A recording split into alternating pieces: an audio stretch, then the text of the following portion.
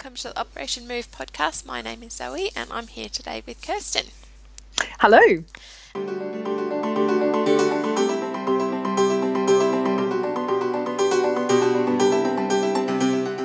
And we are going to be talking about all things UTA today. You did it's 21 kilometres, isn't it? It's 22 kilometres. 22. You see, I thought that it was one of those sneaky ones that is a little bit longer. Yeah, and you know, you've got to give credit where credit's due. You've got to count for every single one of those kilometres. So. Exactly. No, it was, and because especially that last kilometre is up 950 stairs, you really don't want to forget that. That's all stairs. Yeah, it was interesting. So yeah, I'm not sure. Like with that, like when you think, oh, if you had a choice of doing the stairs at the beginning or at the end, but either way, it's not good. No, they weren't as bad as I was expecting, I have to say. But yeah, it was a lot of fun that weekend. I had. How could you possibly go wrong? It's a weekend full of running and hanging out with people who love running, so and who do awesome, inspiring things. So, yeah, I'd go back and relive that weekend again in a heartbeat. That's for sure. So, I certainly drove away with a full heart and very tired legs. Because you also were sort of helping crew with Ness while she was doing the 100 after you'd done your race, weren't you? Yeah. I don't know which I was more excited about, to be honest, leading up to it. I was definitely excited about the run, and that was and it was a great run. So while we had really miserable weather on the Friday, we certainly ended up with beautiful weather for the rest of the weekend, and we had a fantastic time. I think I was nervous about crewing. It was the first time I'd crewed, and it was the first time Ness had done that distance, so I was sort of doubly nervous that she wouldn't necessarily know what to expect from her body and from her legs and from the distance, and also what she might need from us as crew. So not having crewed before, it sort of felt like a burden, not a burden. There was some responsibility there. There was a weight of responsibility, and but in the end, it turned out to be fantastic weekend for everybody. So luckily, I met up with Jess on the Thursday night, and we were staying at the Youth Hostel Australia accommodation there. We went out for dinner and sort of got to know each other a little bit better. And then we met up with a whole bunch of people on the Friday morning, because there was heaps of op movers doing the 22K, which was spectacular. So definitely from just experiencing it just through social media, it definitely seemed like a really fun weekend where everyone was clicking and buckets of fun. It was just it was almost criminal how much fun we had. So there was tears of laughter at one stage. So it was really, really good. I think we had Emma, we had Danielle, we had Jas, and who else was doing it? Just had a friend, Leanne, who she was doing it with, and Danielle had another friend, Catherine, I think, who she was doing it with. So, we certainly had a little group. Did you run with anyone on the day, or did you do your own thing? No, I ran with Emma for most of the run. I'd sort of broached the subject of running together. Given that there were so many of us, I didn't know what everybody's plans were, and I said, look, does anybody want to run together, or is everybody just going to do their own thing, or what's the preference? And so Emma and I started out running together, and because it was a really wet course and it was quite cold as well, we sort of took it easy going down the first 8 kilometres, because it is downhill for the first 8K, and it was slippery and muddy and wet. so that it took about an hour to do that first 8K, and I tell you what, by the end of 8 kilometres of most of it being downhill, I was ready to start climbing. My legs were so tired. My legs were exhausted. My quads were just, needing a break, and just gravity. Every step going down, it just people really often difficult. forget that you can't skip like training to run downhill. Like people often think of downhill as the easy part, but I remember in training for Gore, one of the things that I did downhill sprints, and my quads were definitely better for it.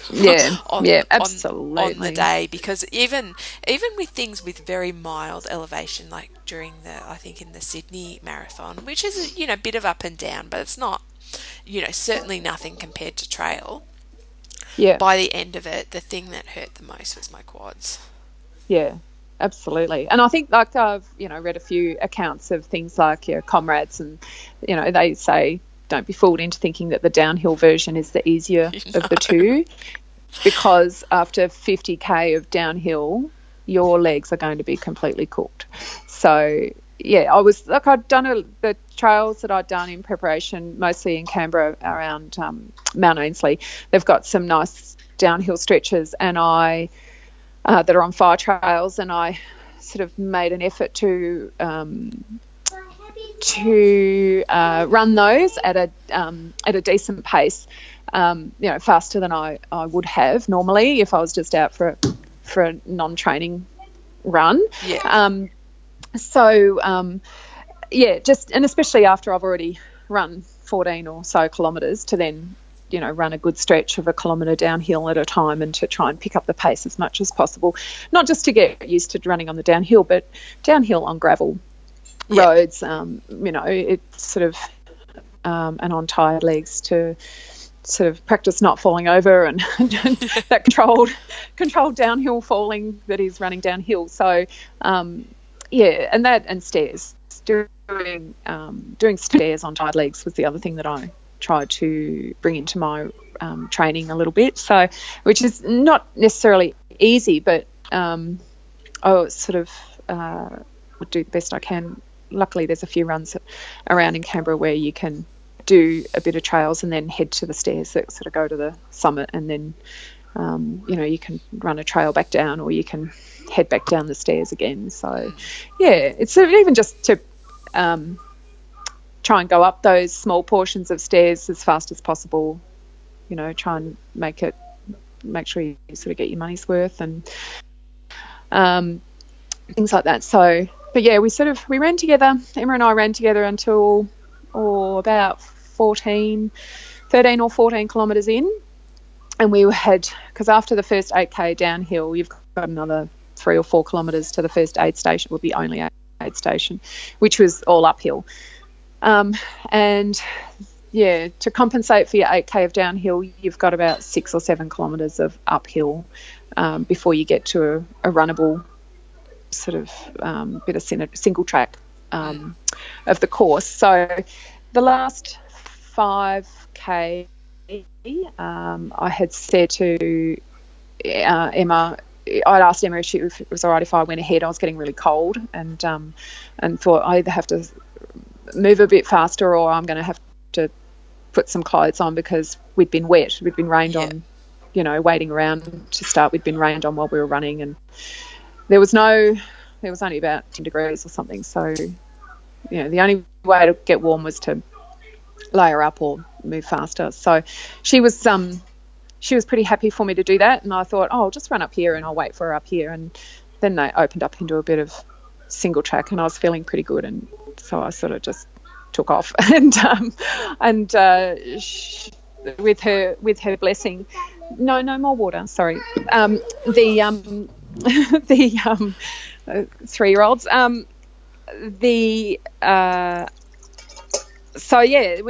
there's the last 5K of the course was probably my favourite, and I overtook a whole stack of people on the course, which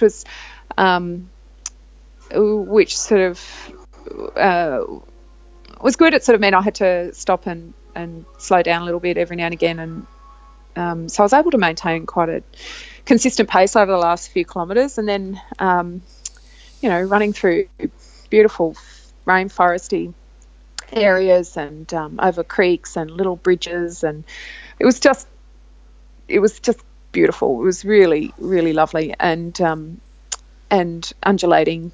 It was not technical, but really really nice runnable single track.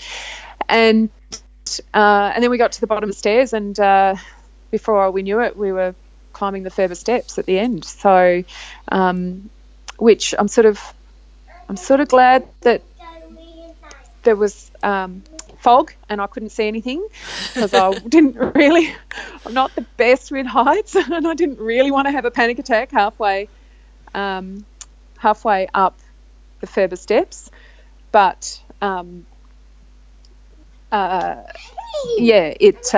worked out pretty well, because it was just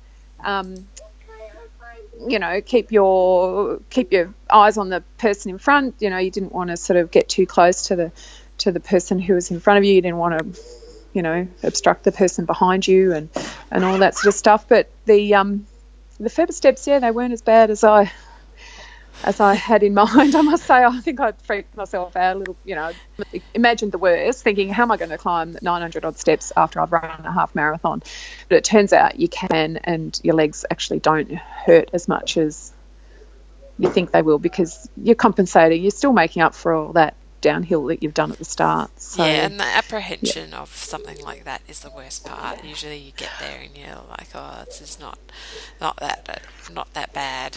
Yeah, and by then you're cold, you're hungry, you want a cup of coffee, you want to get dry. Just get it done. Just get me out of here. I'm finished now. I've proven to myself that I can do this. I've had a great time while I've done it, and I've had a great run. But now it's time to eat. To finish up, and time to recaffeinate and eat some more food, some real food. So yeah, but it was very doable. There was lots of people, all abilities, predominantly female entrants. I believe of the 1,500 people that they had enter, they said something like 60 or 70% were women, which is great to see. I think it was a new event this year or last year. It's only it's only a recent addition to the UTA. Did they have it was just the 50 and the 100? Yeah, and the 100. Oh, that's and I cool. think, and the 22, as I saw it going in, was a way to put your toe in the water without getting yourself in too deep.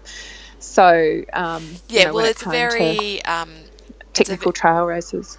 It's a very walkable distance too. Absolutely, and the very generous cut-off time for like a good day out. I've certainly done 20-kilometre trails in the past where there are a lot of hikers there as well. Yeah, and I was actually surprised. I shouldn't have been, but I was. It's just how many walkers there were. Yeah, and I think not being at the front of the pack, there was a lot of walking. After the downhill bit finished and we were heading uphill, and there was a lot of walking. So yeah, it's very doable for anybody who's thinking about getting into something like that. Then it's a great distance, and it's a beautiful part of the world, just so lovely, and a great community sort of feel to the weekend, and lots of excitement, especially around the two longer races and things like that. So what's the difference in the timing? So when did you start? Did you start? You were on the Saturday, yeah? No, we were on the Friday. On the Friday. So okay. The 22 was on the Friday, and the 50 and the 100 started on the Saturday morning. Oh, okay. So, yeah. So that makes it easy if you wanted to primarily be there to support someone doing the 50 or 100. Or if you wanted to volunteer. Yeah. Yeah. For the rest of the weekend. Yeah, lots of people do that. Lots of people volunteered on the Friday for the 22 who are going to be running the 50 the Saturday, and lots of people who were running on the Friday and then either crewing or volunteering for a friend over the weekend, for the 100.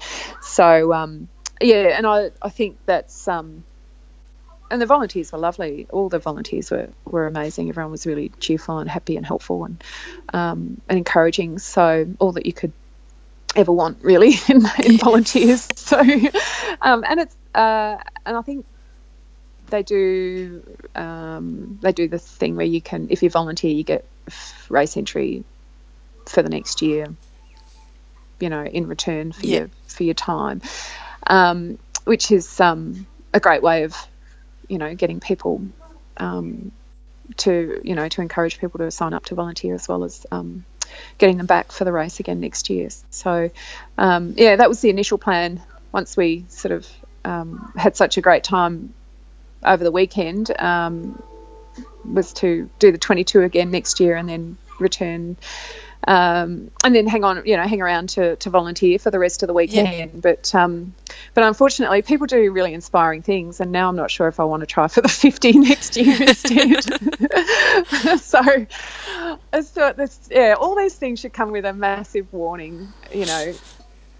Be prepared to think that you might end up doing silly things yourself, doing inspiring things. So it's I haven't made up my mind yet, but it's certainly on the cards. And once it's out there, it's hard to take it back. That's hard to ignore. It is. Yeah, once that little question has been raised in your head of, God, look at all these people, they're doing it. Maybe I could do it. And I guess that's how things happen, isn't it? That that the cycle perpetuates itself. So that's right. So my word of warning, my caution is my caution is that if you do decide to go down to the woods for UTA for a 22K next year, you might find yourself going back for a 50 the year after. So comes with a caveat. So and the crewing finesse was just the icing on the cake, really. It was lots and lots of fun. We had lots of laughs and a great way to sort of make the weekend last longer. It was nice to have a full weekend away and not just be up and back for the run. And it was really lovely to actually meet Ness and to spend a bit of time with her. And she, believe it or not, she seems, from the podcast or from online in the community, she's just 100% what you see is what you get. So, which was really lovely. Not unexpected, but just really lovely. And it's always a bit of an unknown when you mostly know people online, and then you meet them in person, and sometimes they 100% marry up to sort of like how you imagine them talking and being and everything like that. And sometimes it's not that they're disingenuous, it just, you've sort of like have a sometimes picture things in your get head. Lost in translation too, don't they? But that was my experience when I met Ness as well. Like it's always, I don't know, like I always feel like it's really nice because in some ways it kind of makes everything that happens online seem more real and more genuine as well, because then you've also got that person's voice. Like whenever they post something, what you've got their voice intonation, you've got the mannerisms, you've got the background of who that person is in real life as well as online. So it certainly was lovely, and I recognised her because of her tights. I'd seen from all her, because post-run selfies are, a way of identifying people. Yes. and I saw I looked over and I saw this girl wearing these swirly coloured tights, and I thought, oh, they look just like Ness's tights. And then I looked a bit further up and I was like, hey, that's Ness. So that was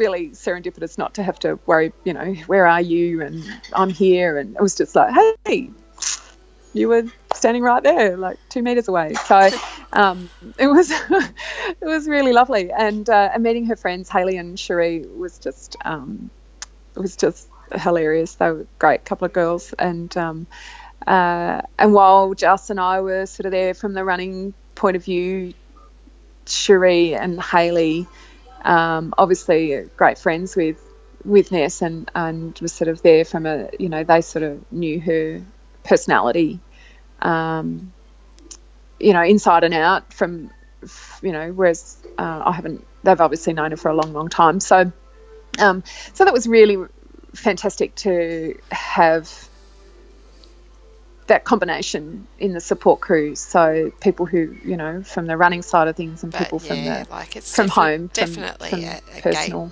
gateway drug, because Hayley joined Learn to Run after that. She did, and Cherie started doing Couch to 5K, I think, as well. They're both like, no, I hate running, don't know what it's all about. And by the end of the weekend, they were like, they caught the bug completely. So yeah, I told you, it comes with a caveat. Yep. Word of warning, don't hang around people who do inspiring things. But yeah, it was we had lots and lots of laughs. After Ness started running on the Saturday, we went to Audi and participated in the Audi snow gear sale rush.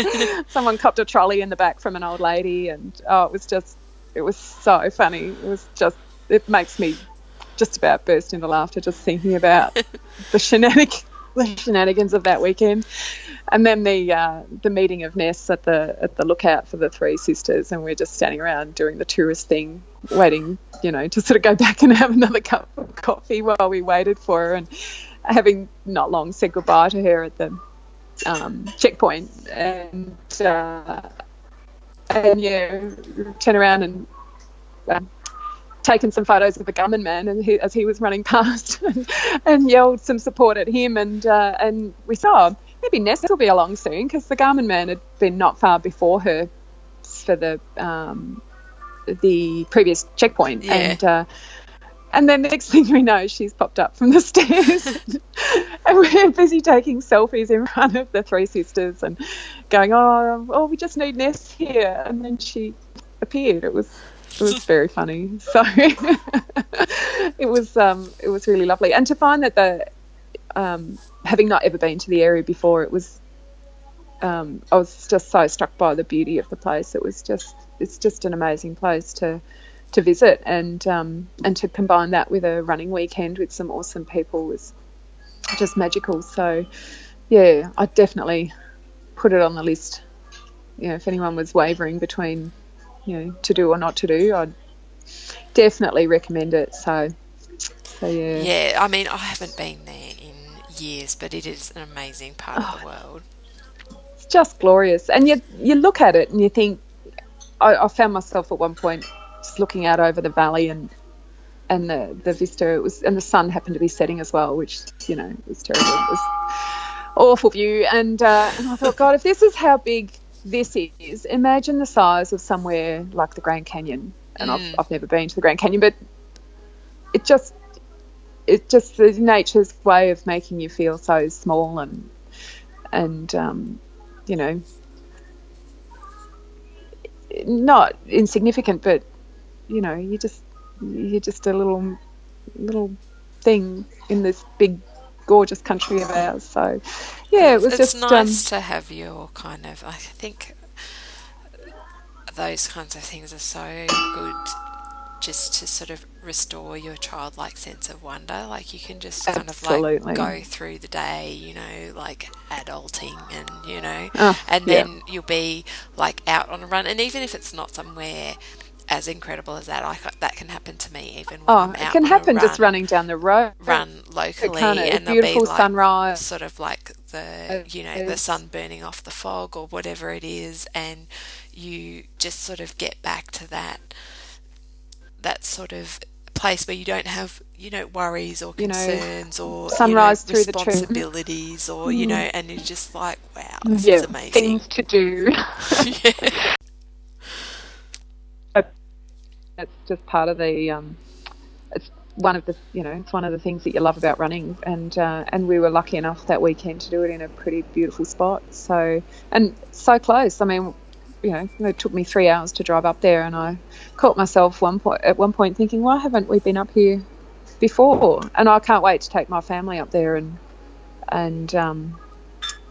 show them, because it's a living so close to it. You could drive up there for lunch and drive home again. Yep. It would just, it's the sort of thing that you could do in a day.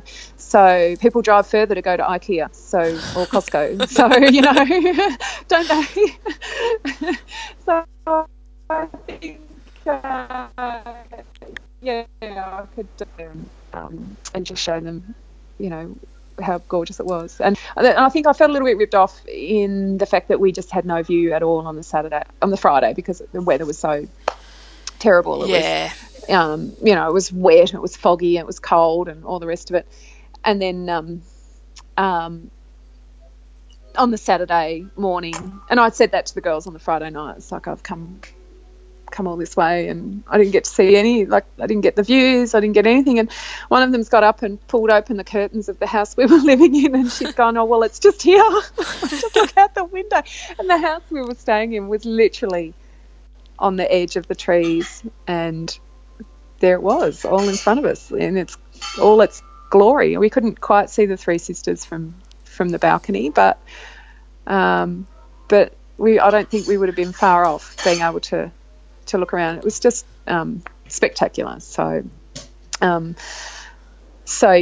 it was certainly a great weekend. And if anybody's thinking about going back, there'll be more of us. I'm sure there'll be a bigger op move contingent next year. No, darling, that's sharp. No, sorry. No. My kitchen drawer is not safe anymore, and I have constantly got to just keep an eye on what this kid is. Yeah, you can play with that. Since Piper's chopped her own hair every time she goes to grab the scissors, I'm like, what for? What are you doing? And Heidi did that too. She did that in April, and she now goes and helps herself to all sorts of things. Can I cut you off a bit of that, please? I don't want 10 metres of kitchen string strewn around the house. The joys of having a curious 3-year-old around. Never a dull moment, shall we say. So no. Anyway, and I think Ness, we should talk about the guy that we gave a lift home to on the Saturday night. Ness wanted to bring that up. We've had a request for a chat. A request about it. For a chat that happened. We just said goodbye to Ness at the 78-kilometre checkpoint, which was... It just rolls off the tongue, doesn't it? 78 kilometres. 78 kilometres. And it was actually the start point for our 22 kilometres. So if the race hadn't had to have been diverted, she would have run, her last 22k would have been our 22k. Right. So it was at Queen Victoria Hospital and where the 78k checkpoint was, and it was a nice big checkpoint, and we had been waiting for ages for Ness to come through, and we were just about to head off. We'd got in the car and we were trying to defrost in the car. It was getting pretty cold at that time of night, and because it was about 9:30, about 10 o'clock at night, 10:30 at night, I think, by that stage. And we got hailed by one of the volunteers, and they wanted us to give a guy a lift back to the race precinct, back to Scenic World, because he'd pulled out at the 78k mark. And so that was which was fine. I think Hayley was a bit put out because she had to move out of the front seat of the car, the heated front seat of the car, and sit in the back. But so we popped him in the car, and we were just having a bit of a chat on the drive back, because it was about a 20 25-minute drive back to where we were going to drop him off. And he pulled out because it was his 9th or 10th UTA. Wow. So he'd obviously started when the race started, when it used to be the North Face 100. Yeah. And he pulled out at the 78 because he was, I'm not sure if he had a few niggles, and he wasn't going to finish in the time that he wanted to finish. And we got to talking about, married, kids, all that sort of stuff. He had a wife and a son, I think, and the conversation came around to how men will always run faster than women, which is, physiologically speaking, mostly true, but not necessarily. It's like saying all waiters in France have red hair. It's not a given. No. And we sort of made some comments about, well, we do our best. We train as well as work, as well as parent, as well as all the other things that we do.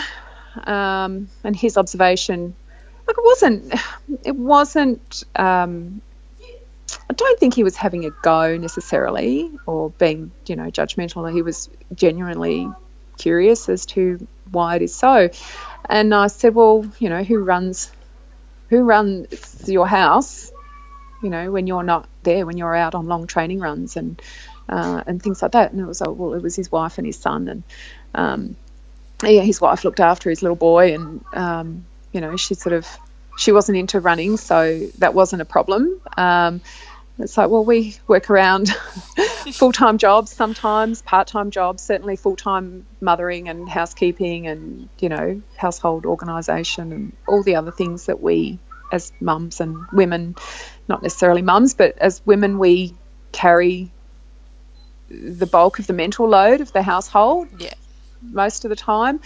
The shopping lists, the bill paying, the coordination of all the activities and things like that, as well as the physical stuff. And it was a genuinely interesting conversation. I was trying really hard not to take offence at what he was saying, because your immediate reaction is, of course, to go on the defensive.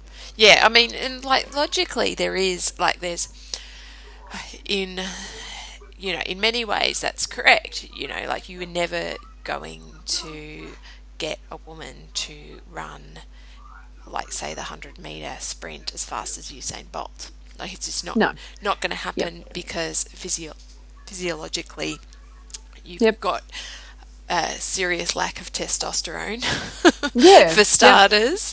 You've got higher body fat. And all of those things. You've got less muscle. It just. Yeah. But it is interesting now with with women being more involved in ultras. I was reading the other day that sort of the longer the distance of the ultra, the more likely women are to beat men, because it just suits them a lot better. And you see, in a few days, the CrossFit Games start, which there are a few people like you and I and Ness who do CrossFit, who probably look at when they've got the CrossFit Games on, I think they stream it on YouTube. And I was watching on the documentary they had on Netflix from last year, and the first event was a trail run, and Sam Briggs came I think 3rd or 4th overall. So there are in some ways, in general terms it's true, but in specific terms it's it's not. No, there are always going to be women who are faster than some men, not all men certainly, and there are always going to be sports that play more to women's strengths than other men's, and vice versa. Yeah. And even like the other day, I was listening to a podcast, and it's this movement specialist, and he was talking about how really kind of traditional gyms are all set up with all kind of movement practices that are engineered for men to be better at them. And it's kind of like, what would a movement practice be if it was actually kind of engineered with women in mind, with things that actually suit women and things that probably men are crap at, and it was sort of like pointing out some of the systemic things that happen in gym environments, which was very very interesting. But I agree, there's a huge amount of sort of stuff that a lot of women do that is just often expected, like not necessarily in our individual, like, I mean, there's like, I guess in my situation, like I work from home and my husband works full time, so there are just things that even though we both work, that I will be attempting to the default goes to you to my day, and so it will just mean like, oh, I've got to do this thing for the kids, so that means I've got slightly less time to do this, and and he sort of helps me out by then sort of like he'll take time off his work, like when I am going away on trips or in school holidays, so that I do have time to get work done. But there's a certain level of flexibility that he just doesn't have because he's in a traditional role.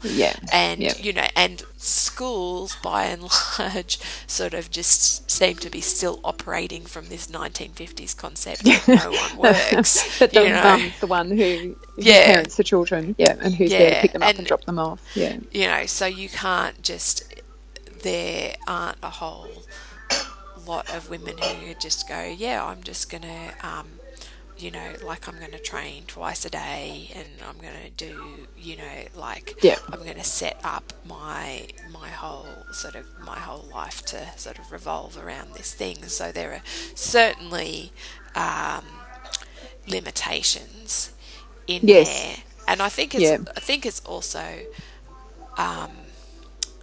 sort of an interesting thing to talk about too, because it's almost like, why does it matter? Exactly. Why does it doesn't it shouldn't matter. I mean, we were sort of, I think the you've got,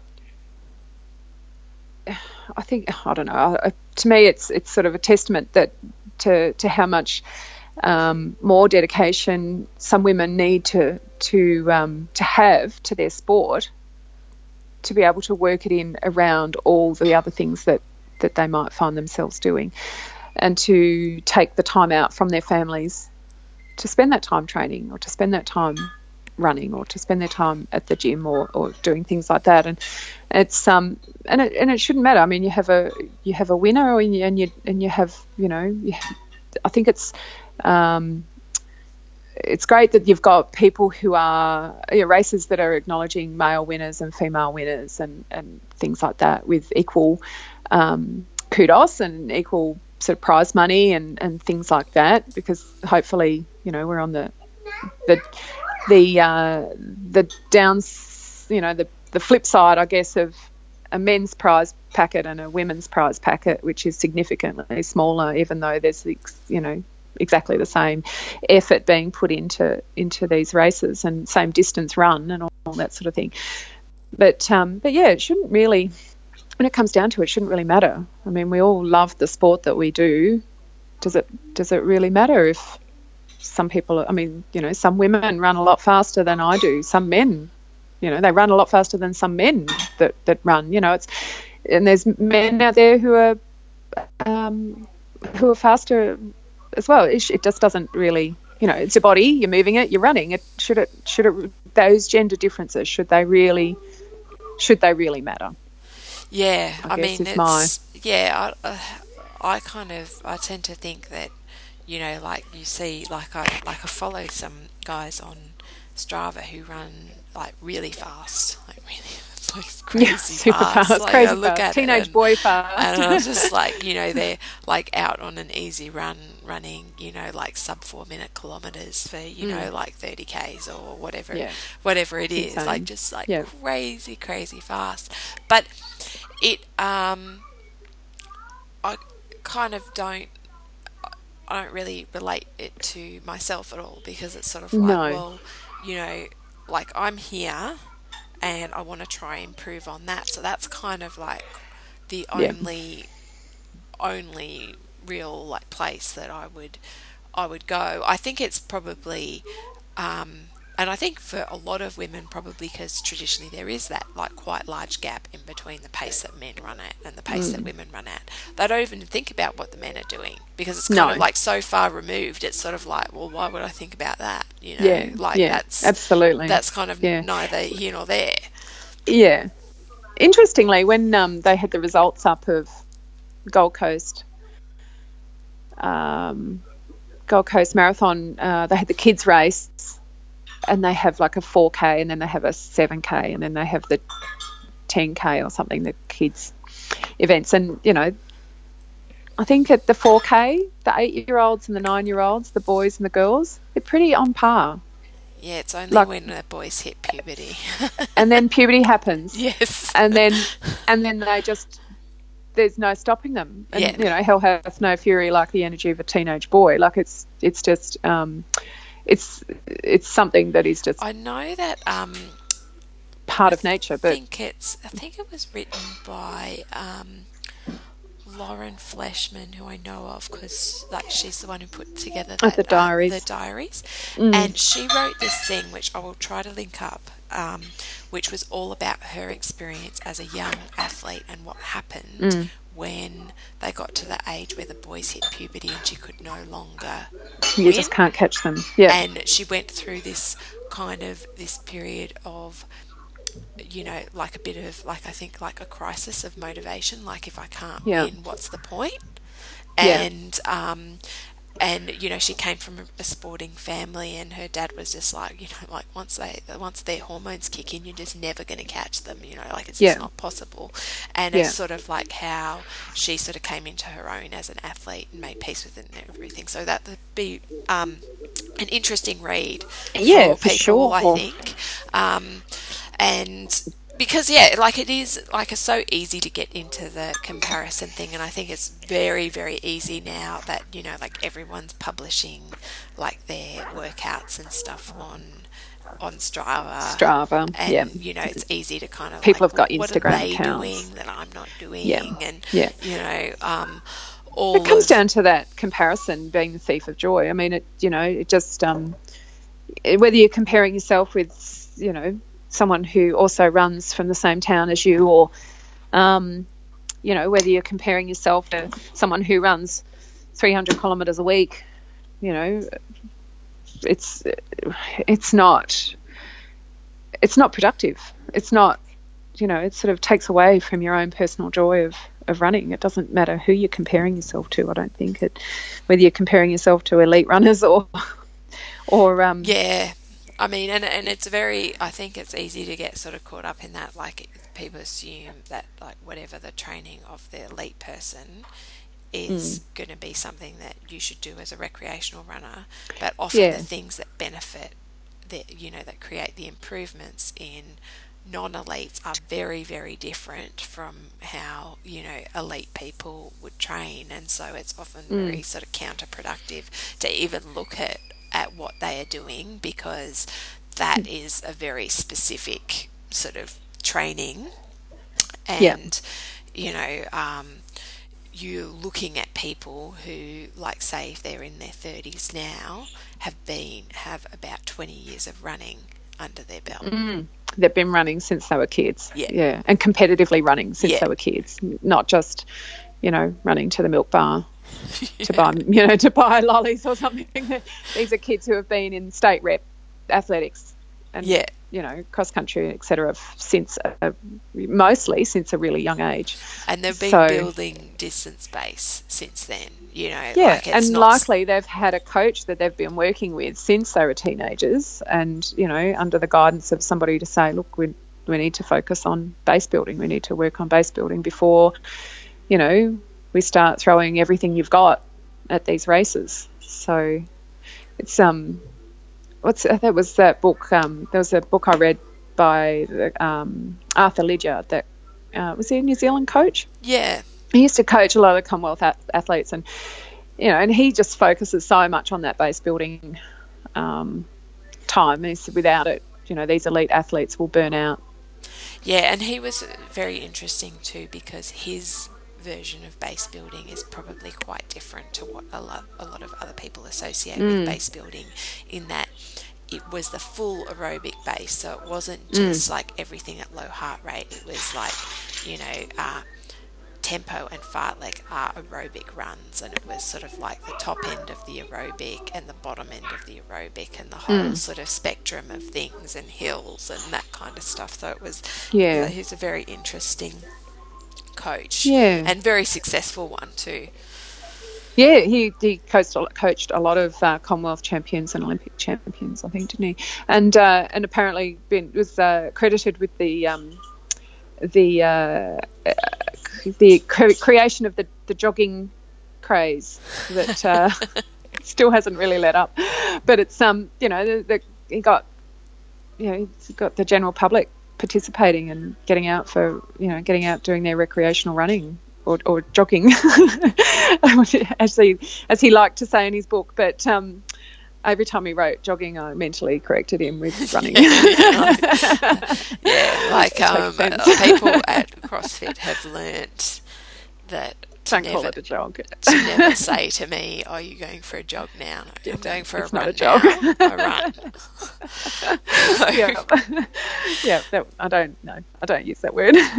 Yeah, it was really interesting, and I think from this particular guy that we met in the at this point in the race, and I think the other girls who were in the car would agree with me, was the fact that this guy was he was pulling out at 78k because he wasn't getting a time that he felt was worth the extra effort, and yet I find that we just that's... hugged and kissed Ness and sent her off with a massive big you go get him. I have a hard time to finish her 100k, wrapping my head around somebody running so far and then just stopping, and then not thinking, I know people have to pull out with injuries and stuff like that all the time, and that's but definitely, he wasn't, he had some niggles, but he wasn't injured. But I can't imagine, I remember when I was doing my 50 and I got to I don't know, because it was not that long after I'd done a marathon, so I was probably you'd done Melbourne, hadn't you? And then you went on to do that Gold Coast 50. Yeah. And so it was only a month or two later, and I was probably not really prepared. But it was hot. So I got to sort of around 35 or so, and it started to feel, quite hard. And it was hot, and it doesn't seem like it's that much longer because it's just that 8 further than 42. But I think it's a fair way longer. It felt longer, and so the last sort of 15 were a real slog. But I was I just did. That kind of blows my mind that you could get to that point, be physically okay. I was feeling it too, muscles are sore, everything was aching, I was hurting. But to go, I'm going to sacrifice. I'd rather have a DNF all of that than work a bad time rather than keep going for 15 kilometres. Admittedly, I had the benefit of it. It was during the day and there was sunlight and there were aid stations that had Coke, but but 78 kilometres is such a long way to go to then it was a whole day's worth of running. They'd set off at 6 o'clock or 6:30 in the morning. It was 10:30 at night by this stage. He'd spent his whole day running to just not keep going because it wasn't going to be the time that he wanted. wanted. And I think that was, it was sort of it was an unspoken kind of sentiment. Obviously, being complete strangers, we have no idea. No, no right to pass judgment whatsoever. But given that the situation that we were in at the time with cheering Ness on and her efforts, and how we knew how much it was hurting her by that stage, and how many more hours she still had to go, and her determination to finish regardless, short of, she wouldn't have, if she had hurt herself, she wouldn't have, I don't think she would have kept going if she'd done herself some damage, but just that. But there are niggles that happen that aren't, that it can be painful, but that it's not going to get any worse. Like you're not running doing another any 20K damage. is not going to, you're not going to jeopardise the next 6 months of running from continuing on. But I think that was there was certainly some unspoken words flying around that car that night, and it was a really interesting. I think it was an interesting conversation to be a part of, and I think we were all pretty tired, and he was obviously a bit tired himself after having just run 78K. But it was a strange sort of place to find ourselves, that we hadn't really expected. But probably also the kind of thing that, I don't know, but I think that, being, part of the Operation Move community, where we are probably a lot more on the sort of, in terms of like everyone's running journeys, it's probably shorter than, like a lot of people out there. Like I've been running for 6 years, which is really not that long of a period of time.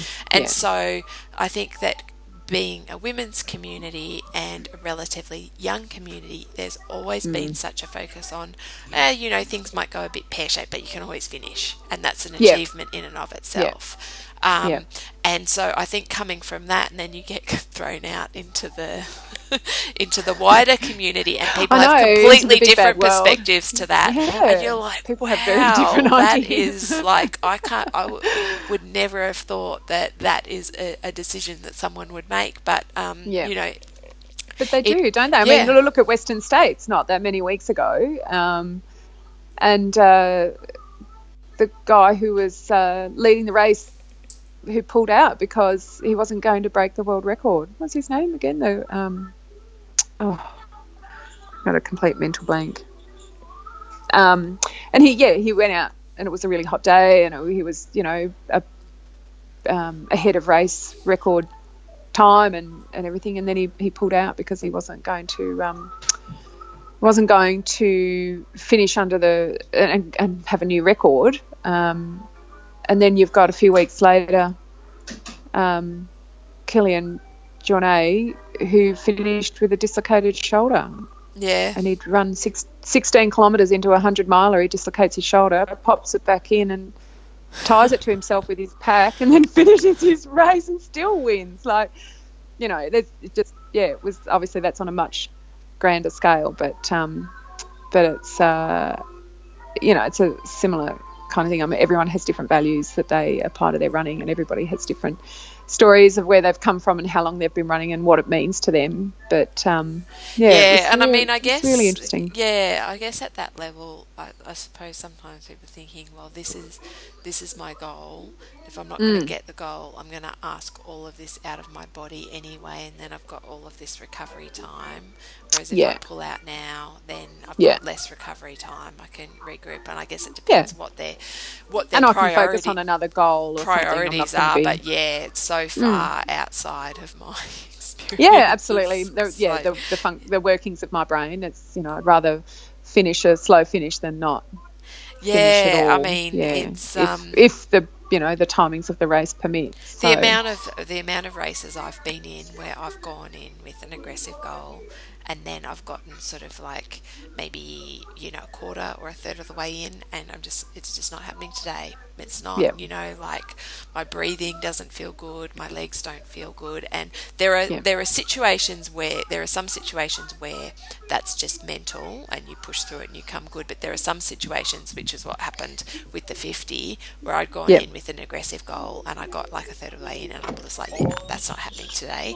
And in some ways it's quite liberating to go, no, it's not happening, so I'm just going to like back off. I'm just going to enjoy myself. I will focus on my B or my C goal for today, and not worry about it, rather than kind of like fighting with my body to try and get what I know is just not going to happen. Yeah, absolutely. The I think it's, you know, it's all a mindset thing. It's all what you prepare yourself for, and you know, you anticipate the fact that things might not feel good, or you sort of set up a few goals so that you aren't putting all your eggs in one basket, so that you know, if things do go pear-shaped, then you've still got something to take away from the day, because you're still putting in a huge amount of effort. You put in all the training, and you turn up on the day, and you have a go. And sometimes you don't get the race that you want, but that doesn't mean that you don't get to have that. You can't walk away proud of yourself and your efforts, because it's not just about that. It's not just about that day. Like, it's, you know, every training block has a process. Every time you're working towards a goal, you know, marathon goal or half marathon goal or whatever, it's there's a process involved that's more. It's about more than just the race, I think. And I mean, you know, like sometimes it all comes together, but a lot of times that does not happen. Yeah, it doesn't, does it? You know, like, and you just got to sort of roll with it, and absolutely, and know that, you know, as well as sort of like being physically prepared, the training is going to have you mentally prepared for how you handle it when things, you know, go slightly sideways. Yeah. You know? Yeah. So yeah, and I think that that's probably part of what makes it, like, why people keep coming back and doing more and more. Like, if you are able to always put in, like, I put in X amount of effort and I get X result, and that happens every single time. If it was completely would you keep coming back? Predictable like that, you would lose interest. But because it's, you know, because it's wildly unpredictable, and there's that's so what many makes variables, it addictive. Yeah. Exactly. And I mean, and I guess it's a nice segue into the Melbourne Marathon that's coming up in October, because I'm exactly the same with. No, that's my water. Sorry. It's exactly the same. Yeah, I went and did my first marathon at Melbourne last year, and I'm heading back this year to have another go, because even though I'm still incredibly proud of the fact that I got through the training and I turned up on the day and I finished the run, there's other, you know, you almost feel like you've got unfinished business that you need to address before you can sort of put that to bed and say, okay, well, I'm happy with that, with how I've done in that event. Or good base building for a 50k either way. Yeah. Isn't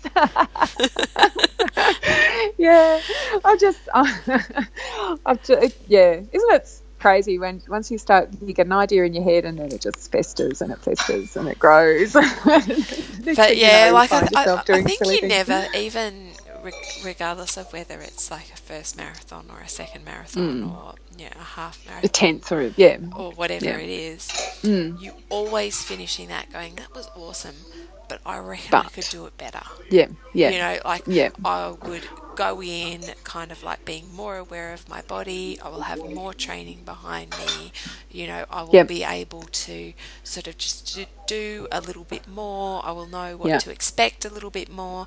And I think that that's the best feeling that you can have, sort of coming out of a race like that. Not like, oh, I could, you know, like I've had ones where I've gone, I could never do that again, which is not the feeling you want to have. And it sort of opens doors to possibilities, and it lights fires in your heart and your mind, and it, you know, it, rather than closing things off, it makes you start thinking of what else could I do, and you can kind of go, well, if I can do that, then I could do this next thing or the thing after that, whatever that is, whether it's, you know, a different distance or doing the same distance again, but, you know, like faster, or even just doing the same distance again, but having it feel like less of a slog, you know, if it's the first time that you've done something. And, and in some ways too, I find it a bit like, I really enjoy reading, like my favourite books I will read over and over, and I find it really comforting because I know, and probably similar with favourite movies, because I know the plot and that's all, like there's nothing I don't know about the plot, I can kind of soak in all of the nuances of the movie or the book or all of the sort of turns of phrase or all of the little things that have been put in there, that when you're first reading it you don't have time to absorb that information because you're too focused on what's happening and what's going to happen next. And I feel a bit the same way with distances that I get comfortable with, is the more I run 21 kilometres, the more I enjoy it, because there's so much of it that's really predictable. Like I know this is how I'm going to feel here, this is what is going to happen here, this is how long it is, this is how it feels. And you know, with like Gold Coast, I was much more able to take in my surroundings and enjoy the atmosphere because it was just so much more familiar to me, having, you know, done that race a couple of times before. Less of the unknown, less of the anxiety that goes along with a big race like that sometimes, you know, how to get where I need to go, what's the public transport system, all your logistics side of things. If you can start to relax about that sort of stuff as well, and that you know that you are more than capable of doing the distance, you can focus on trying to get the race that you want to have happen.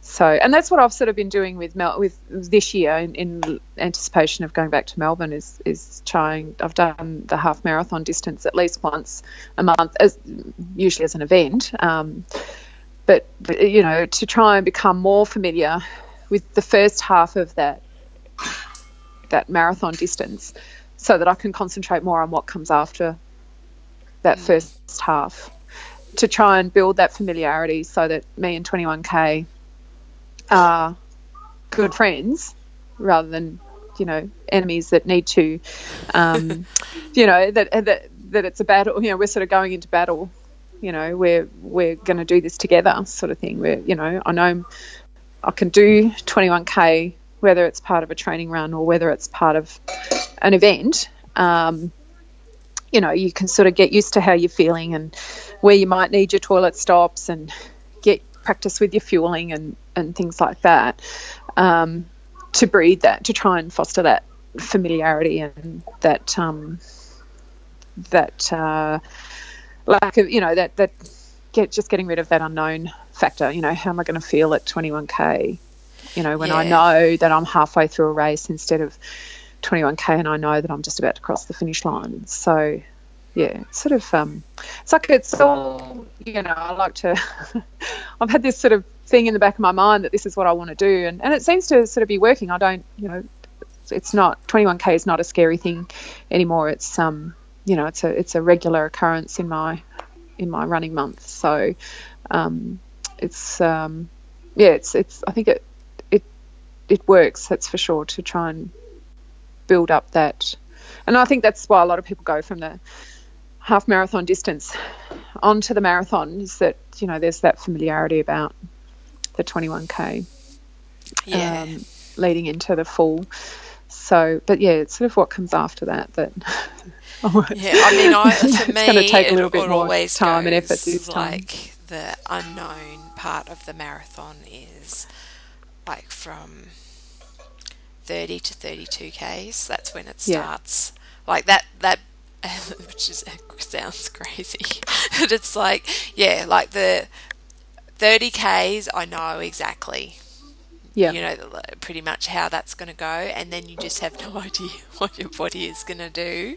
Like, I've had good ones where I've felt sort of strong the whole way, and that's been great, and I've had bad ones where things have really fallen apart, like the wheels have come off at that point. But I just think that just the more times you do it, then the more prepared you are. And I think also too, once you are going into your second marathon, just your nutrition's so much better, because like the first time I was just like, I was so hungry and I was so tired, I would just eat anything. Yep. Yes. Last time I was just about fueled on coffee. I was eating a truckload of food every day, and I think I was up to like 6 coffees a day, and I was exhausted. And because it was while it wasn't a high mileage plan that you wrote for me, it was certainly still pushing me from where I was before I started that plan. And now, at that stage I was on a 20k a week average, maybe 25k. This time going into it, I'm on a 30 to 40 kilometre a week average, and that's, I've just had a month where I've run nearly 200 kilometres, which is, it's not even going to be the biggest month of the training cycle, and it's got 30 kilometres ahead of my biggest month last year, which was right at the peak of the marathon training cycle. So like I'm already, my body's more accustomed to the running a little bit further each week, not just, on the long runs. And it's all, you sort of get all these things working for you towards that bigger goal. And it's, and they don't have to be big things, they don't have to be huge, big changes. It's just, you start off by adding a few more kilometres each week over time, and over time your body adjusts to that increase in training load. And then and then you're adding your distance to your long runs. And, for me at the moment, it's about adding distance to my midweek, my weekday runs. Yeah. Instead of, 5 or 7K, they're 9 or 10 or 12K, so it's just little distances. And because I'm focusing a lot more on my nutrition right from the beginning of the training cycle, I'm not just eating everything in sight, and just the temptation. Just the temptation can be there at times, absolutely, but I'm making sure that the food that I eat is good quality food, and that that I'm fueling my body for what I'm asking it to do, but I'm not necessarily eating everything that's not nailed down. So it's and I think I think the first marathon's a little bit easier. Like you go in and you don't really know just how far it is that you're going to have to run. The second one takes a little bit more, I don't know, a little bit more courage to sign up, knowing just how much it's going to hurt. How much how far you've got to go, and you're going back. Like either you're a bit braver or you're a little bit more stupid. I'm not sure, but I haven't decided yet. I'll tell you in October. I'll tell you on the 15th of October just what I've decided that means. But it's it's like I think I'm still at that point where I'm not sure that I'm going to be able to run 42 kilometres again.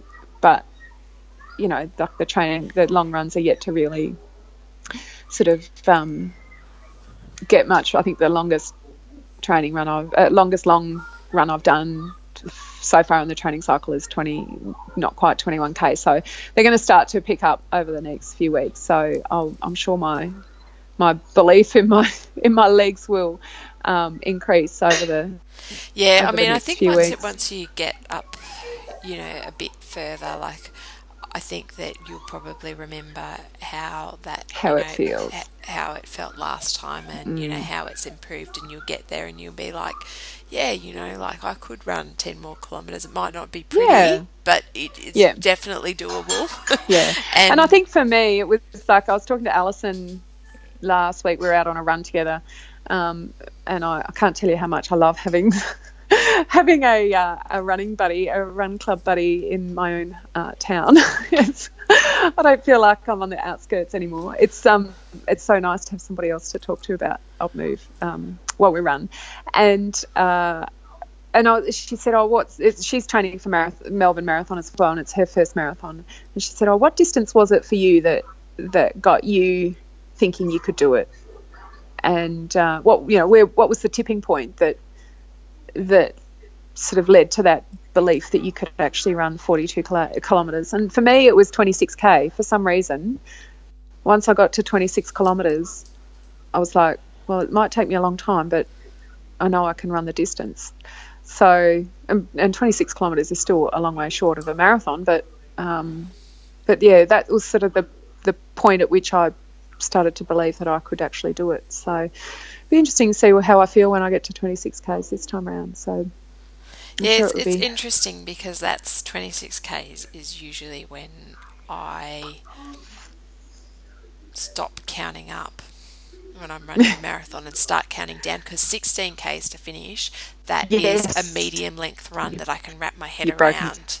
And so at that point I kind of like imagine like I've got like a 16k loop that I run at home, and I kind of imagine where I would be on that loop, and I'm just kind of like chipping away at it, and it's much easier for me to kind of like wrap my head around that distance rather than thinking about 42 kilometres. Yes, rather than you get to that 12k mark and you think, 12k, oh, hang on, I've still got 30 kilometres and you're to run. kind of like you're over that middle hump where you kind of go, oh my God, I've still got a half like marathon Wednesday, to go. and you're sort of you're past Wednesday and you're onto Thursday, and you can see the end of week's in sight, and you can you can see long run Sunday coming. But it's certainly I must say I'm not obsessing quite as much as I did this time last year, but still it's it doesn't take much to sort of get you caught up in the marathon training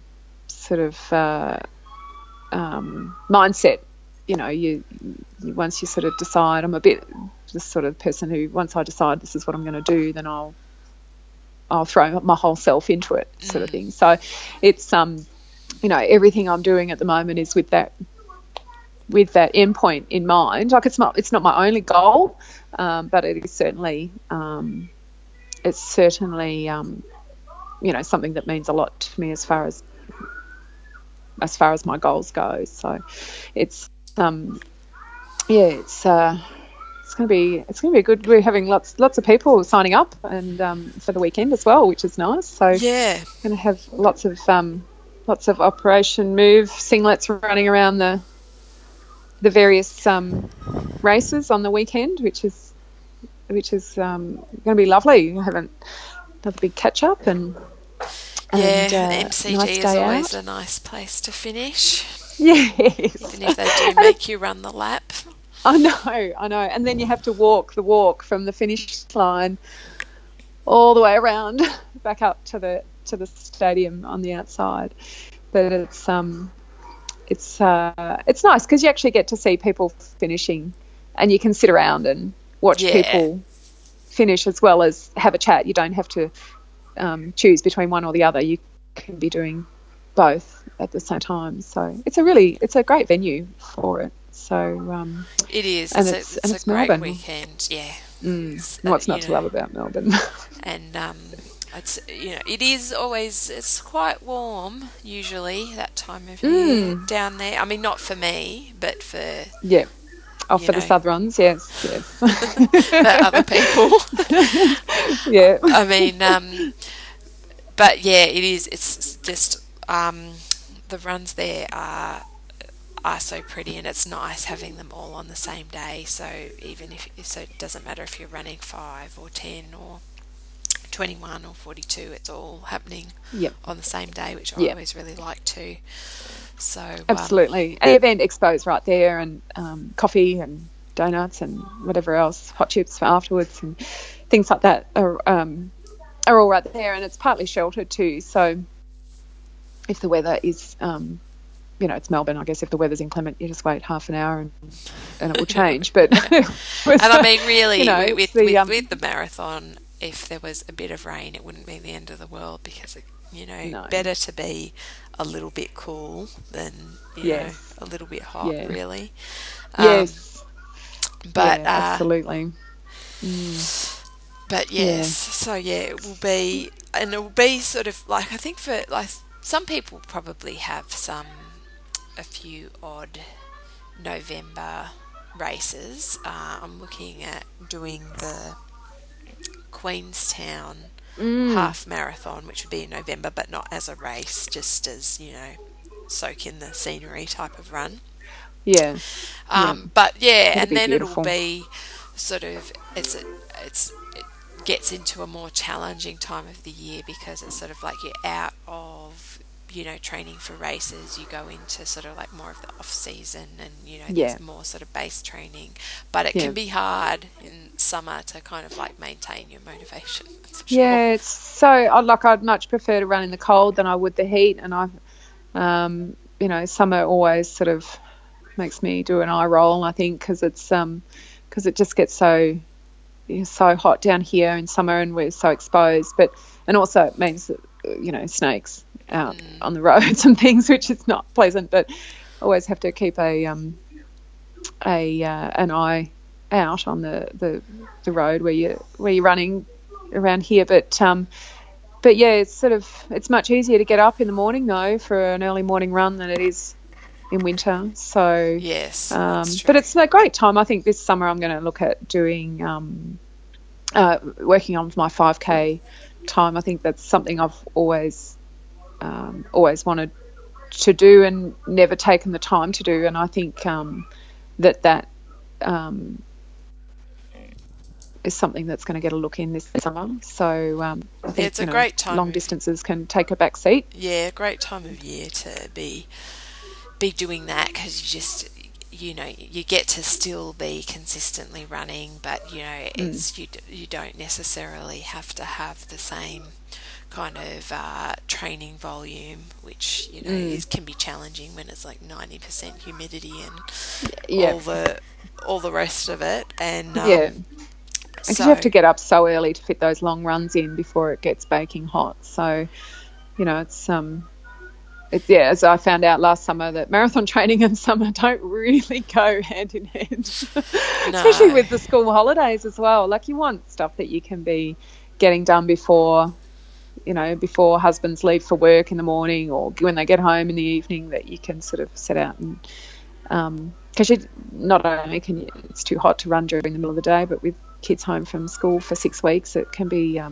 little bit difficult to make the timings work for anything more than sort of half hour, 45 and I mean, minute and run. I if I can, at the moment I have the benefit of, even if I go for like a 2 hour run, I don't need to take water with me because it's cold enough that Summer's I don't a different story though, isn't it? Yeah, like I couldn't go for, and like in the heat of summer, if I'm not going first thing in the morning, I would need my hydration vest if I was doing more than 8Ks.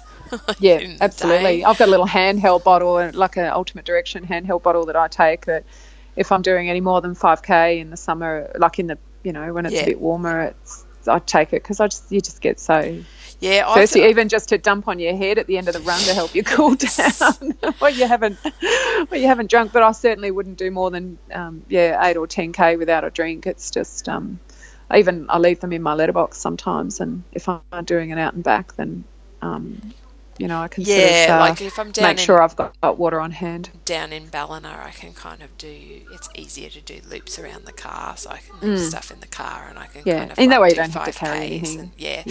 But even recently, I don't have I just take a normal water bottle. I wouldn't mind getting like one of those handheld ones, because my arm does tend to cramp. It's just lovely. A little bit, but and you don't actually have to hold on to it. The strap holds your hand in place, so it just impacts a little bit less on your stride and your arm movement and things like that. So I find it does get, and I just put it on the ground, and if I'm get sick of carrying it, and then I invariably end up going out and back on my road, so end up going past it again on the way back. And because it's not just a Mount Franklin bottle of water or something sitting on the side of the road, I'm less concerned about somebody driving past and mistaking it for a bit of rubbish or whatever. Means that I often leave one of my a long sleeve shirt or something like that in the same spot. People know our road's pretty quiet, so so we don't have a lot of traffic going by. But it's nice to know that there's water because we don't have any bubblers or anything like that along the route. So it will certainly go back on the planning, the run planning for the summer runs. That's for sure. It's nice in winter because you can sort of get away with up to sort of 15k without really feeling like you want to have a drink. But and then it's sort of like a bit of a boost when you go into a race type scenario and you are having water regularly and you're like, actually, this is really good. Yes.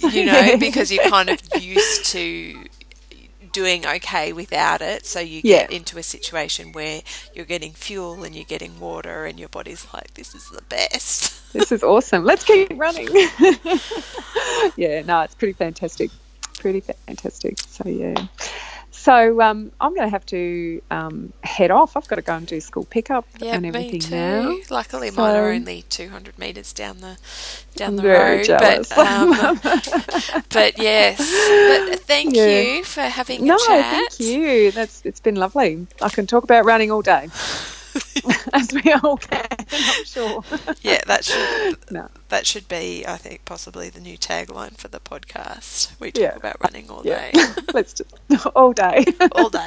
Just keep it coming and just fill me up with coffee along the way. That's fine. I have to say one thing that I'm a little bit surprised that we've got a few non-coffee drinkers in our midst in the Operation Move community. I'm not sure. I'm not sure. I feel like sometimes I should have a cup of tea just to go out in sympathy with them. I don't know. I have started having tea. So I probably, like this last week, my throat's been a little bit funny. So a cup of tea's quite nice. But also just like sometimes, I guess because it's been cooler, sometimes, at 9 o'clock at night, I would like a warm drink, but probably coffee's probably not the I best love a peppermint tea idea at that time at night, just to warm you up from the inside. Really nice. So like it's okay, non-coffee drinkers, we still it's okay. We're not going to exclude you, but I'm just saying, I don't know how I feel about it. we might have to have a subset of Operation Move people who choose not to partake in coffee. But anyway, I've got to get this 3-year-old dressed. I had a kid with no clothes on who's made a complete mess of my coffee table with all my kitchenware, my jugs, my bowls, my can opener. There's some texters, and there's a whole lot of water all over the table. So that's the price of being on the phone for a couple of hours. My friend did offer to have her while we did this, and I said no, she'll be fine. So I should take a photo and put it on Instagram about what damage she's done in such a very small bit of time and space, and just show you what a 3-year-old's quite capable of. So anyway, so thanks for having me. Thanks for talking to me again and persisting through our technical difficulties. Yes, technical difficulties, but it's all sorted now, so that's good. Yep. And everybody will be she's hungry now, of course. She is. She wants toast. Don't we all? Yes. No, I will whinge until you feed me. Isn't that the way that it works? So anywho. Alrighty, have a good afternoon. You too. All right. Bye. See you later.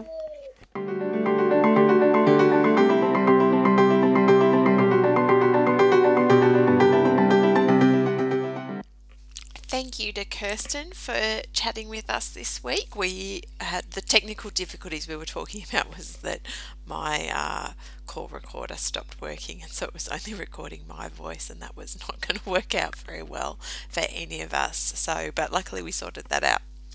So that's it for this week, and I will be talking to you again next week. As always, if there's anything that you'd like me to talk about in the podcast, just drop me a line via email or pop into the community group, and I'm more than happy to do Q&A or go in depth on a particular topic that you're interested in, or I will just continue to make it up as I go along. And I will speak to you next week. Bye.